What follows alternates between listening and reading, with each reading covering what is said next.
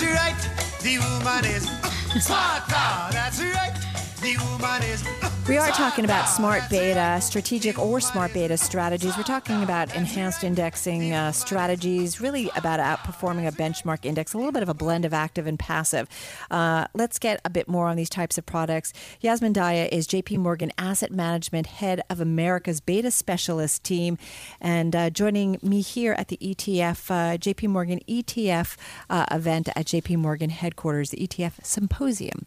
Nice to have you here. Talk to me. I got to take a step back because we just did talk a little bit about smart beta strategies with Yaz here at JPMorgan. But just remind everybody what we're talking about specifically. Sure.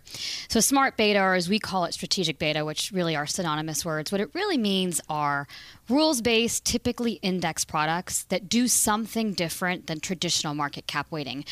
You hit on it in your comments, which is really that strategic beta sits in the intersection of passive and active investing. So they're rules-based. What they pull from, which is what's traditionally associated with indexation, is efficiency, transparency, predictability, low cost. But importantly, these are research-driven products. The rules behind these indexes are designed to do something different than market cap.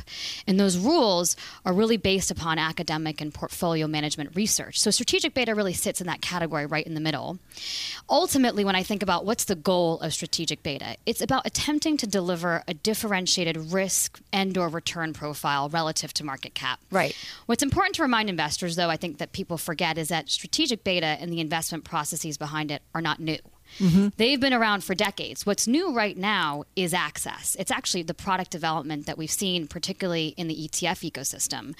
And I think that's been a really powerful thing for clients, because if you were an ETF investor 5 years ago, 10 years ago, most of what you could access was traditional market cap passive. Right. Now today, you just have a lot more options. What do we know about performances of this? And again, you say it's a mixture of, maybe you want less, you're willing to do less performance because you get less risk. I mean, talk to me a little bit about that. It's a really important question, because one of the challenges that investors have with strategic beta or smart beta is that the category is very broad. Right. A lot of things in there are designed to do very different things themselves. So for example, you could have a single factor product like a minimum volatility or a value or quality only factor product, or what's called multi-factor, where you combine multiple characteristics together. The outcomes of those two different product sets will vary dramatically. Right. To us, when I think about how would you due diligence the space, I break it into two categories. One is about risk diversification. And ultimately, what I think those products are really solving for is diversifying risk concentrations that you can see in market cap. So for example, what I normally point to is if you think about the tech bubble. The 3 years over the tech bubble, 40% of your risk was coming from technology. Right. So there's a category of product that's out there to lower that risk, diversify it, limit idiosyncratic risk in a portfolio. There's also a category of product that for us is more about return. It's using what's called compensated factors or characteristics like value, quality, momentum, size, oftentimes combining them together to drive a superior return relative to market cap. For me, the key message, though, is there's an opportunity across both those dimensions. How much of it, though, is theoretical? Like how much, we can all say we back test, but we really don't know how something's going to perform until you're really in that specific environment. That's a really important question. Clients are skeptical of back tests. And the reason why is because back tests, what it really is historical, simulated performance of what your investment process would have done. The challenge is, it really is that you've had all the answers before you've taken the test. So of course it's going to look great. But what's great for clients right now is a lot of these products are gaining meaningful live track record. So we have a product out there that's over 3 years in live performance. Which 3 years is always considered a key kind of performance metric. It's a key hurdle. Right. It's a key number, really. Right. And what it means is that clients can look at live performance and really understand for themselves, is the product doing what I thought it should do based on the back test?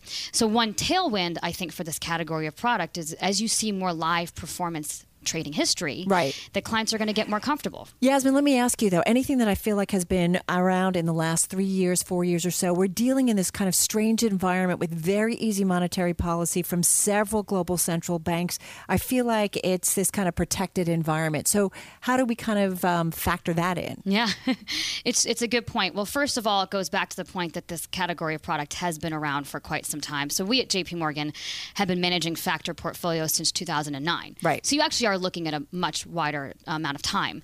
But secondly... But again, somebody who was listening would say, well, wait a minute, but we're coming off the crisis, correct? It's research, and that's why when we go back to what we said about passive and active investing, there's actually research behind the concepts in these products. When we design products, the thing we focus on first and foremost is what's the rationale behind the factors you're using and why you're using them.